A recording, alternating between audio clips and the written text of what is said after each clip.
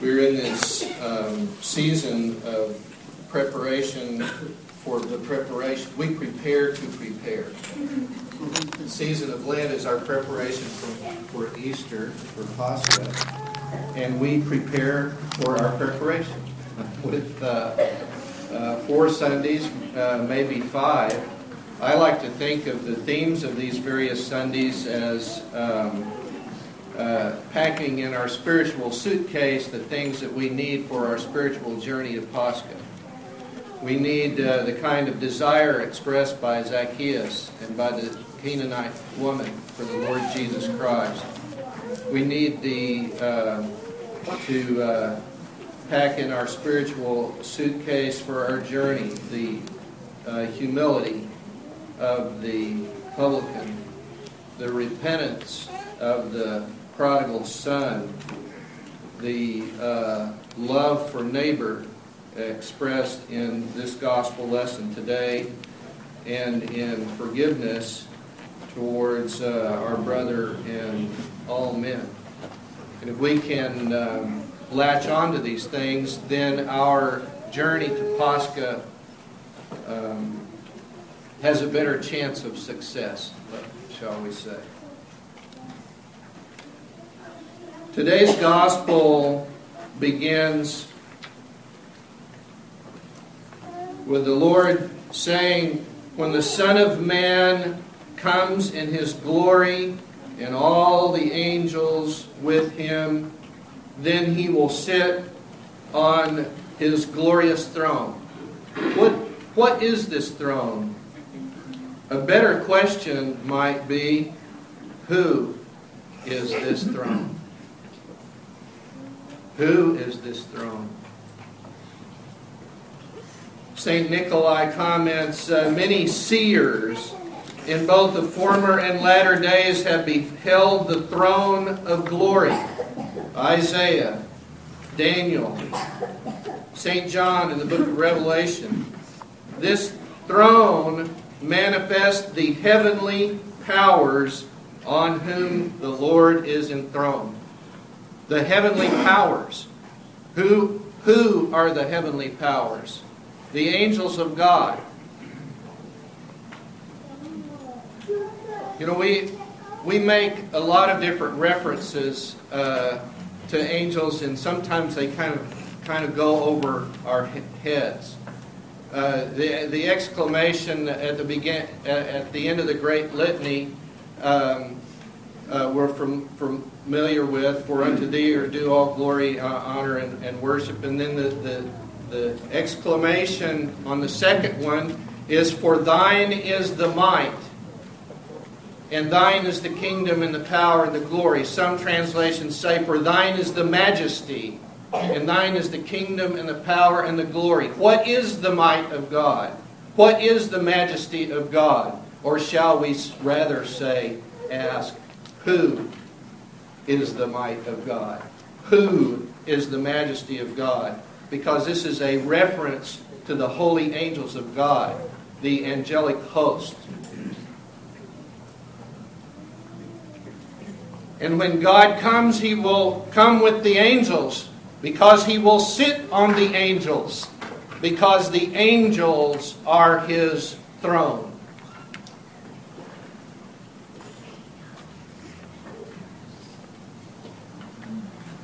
And we're familiar with this passage, read every year, this injunction for us to feed the hungry, give drink to the thirsty, clothe the naked, shelter the stranger, and so on.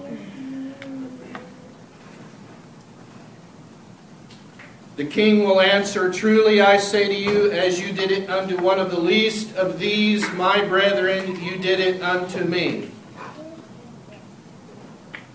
St. Nikolai again offers for us an outer meaning of this scripture passage and an inner meaning of the passage.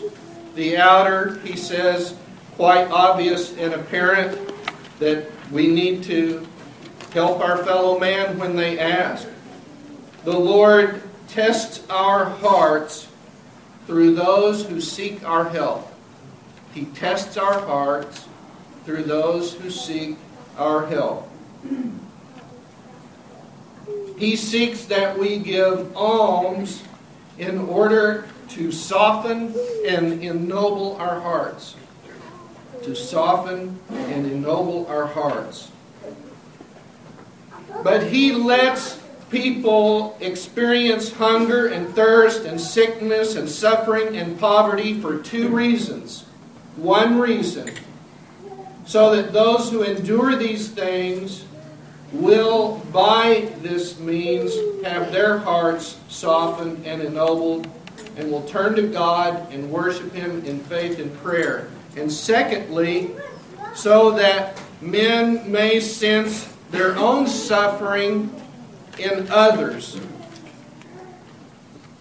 A man might see his humiliation in that of another and come to understand the brotherhood and unity of all people on the earth through the living God, who is the creator and provider of all on earth.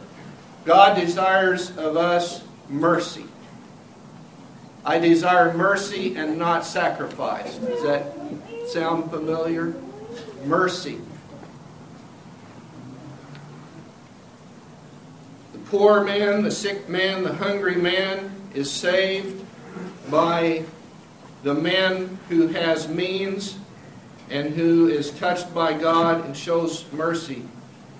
And the person with means, the person with the means is not saved by his own means. The person with the means is saved by the poor man who draws out of his heart compassion and mercy towards the other, and in so doing, he finds salvation in Jesus Christ. But there is an inner meaning, St. Nikolai says, that has to do with Christ inside of us. Christ in us.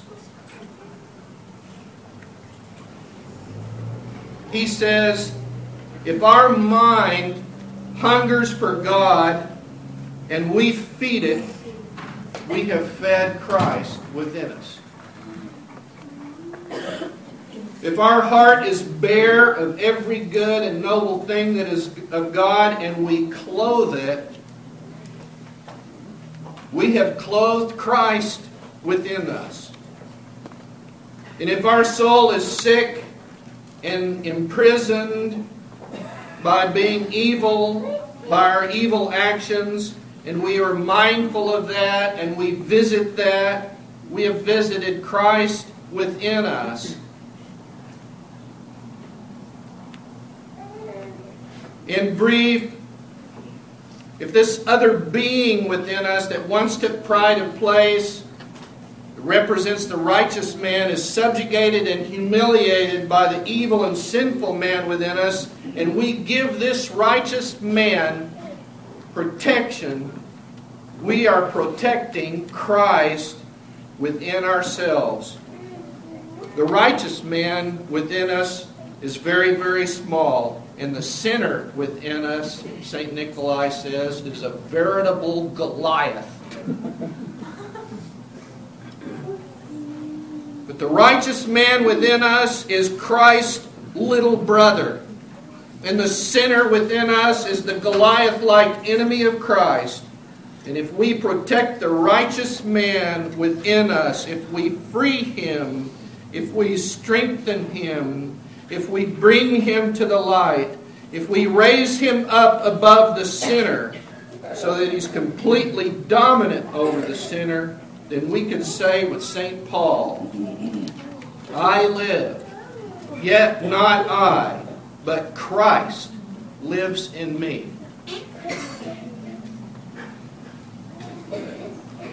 And so as we look to see the need of our fellow man and respond to our fellow man, let us also look inside of ourselves and see how we need to protect the righteous man inside of us, who is Christ within us. Today I would like to offer a third meaning, a third interpretation. As the image of a man who saw us in need, who came and ministered to us in the name of the Lord Jesus Christ. 25 years ago, our father in Metropolitan Philip saw a struggling body of evangelicals who had embraced the Orthodox faith and who had been left on the doorstep of the Patriarch of Istanbul, and who were discouraged and did not know where to turn. And he said to us, "Welcome home." Our Father in Christ saw us spiritually hungry for the bread of life, and He fed us with the heavenly bread. He saw us thirsty for the true drink from the one chalice of the Church of Jesus Christ and His apostles, and He gave us to drink. He saw us strangers in our own land, outcast by our own brethren, and He welcomed us. He saw us spiritually naked, and He clothed us with the garment of salvation. When the deacon or the priest begins to vest himself, he puts on this, the robe of salvation. We call it the stikarion. And he says, "My soul shall rejoice in the Lord, for He hath clothed me with the garment of salvation, and with the robe of gladness He hath encompassed me. As a bridegroom, He hath set a crown upon me, and hath adorned me with ornaments like a bride." This robe is the baptismal robe. The robe that each of us wears, perhaps spiritually and invisibly, but nonetheless real. This robe is the robe of the royal priesthood. The robe that each of us who were at St. Michael Orthodox Church in Van Nuys, California, received in fullness on February 8, 1987, through the laying on of hands and the anointment of the Holy Chrism into the apostolic succession of Saints Peter and Paul in the Holy See of Antioch. Father Alexander Schmemann referred to the sacrament of Holy Chrismation as the ordination of a man to the royal priesthood, the holy nation.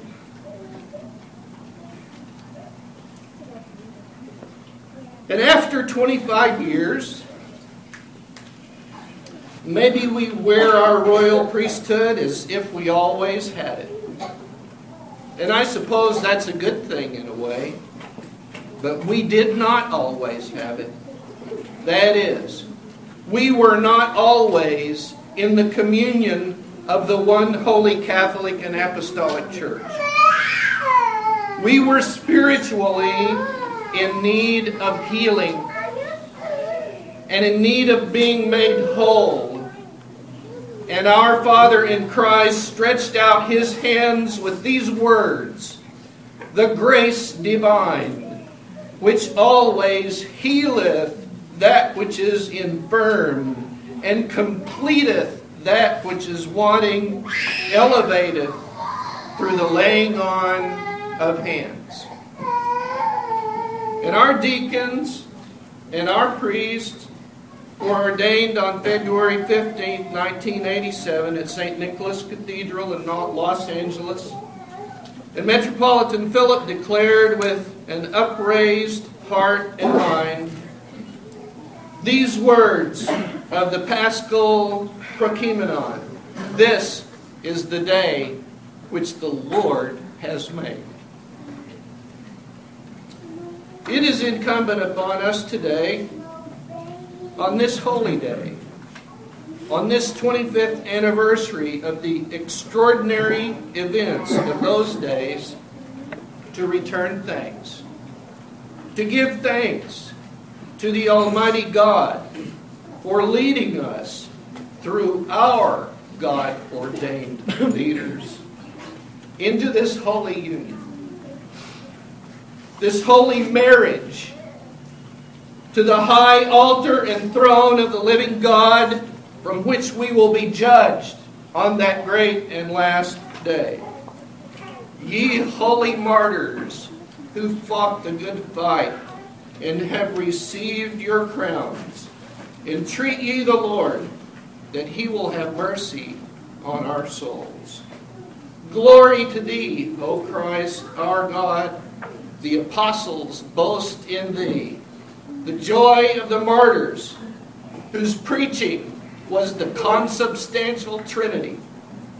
O Isaiah, dance thy joy, for a virgin is with child, and hath born a son, Emmanuel, both God and man, and Orient is his name, whom magnifying we call the Virgin Blessed.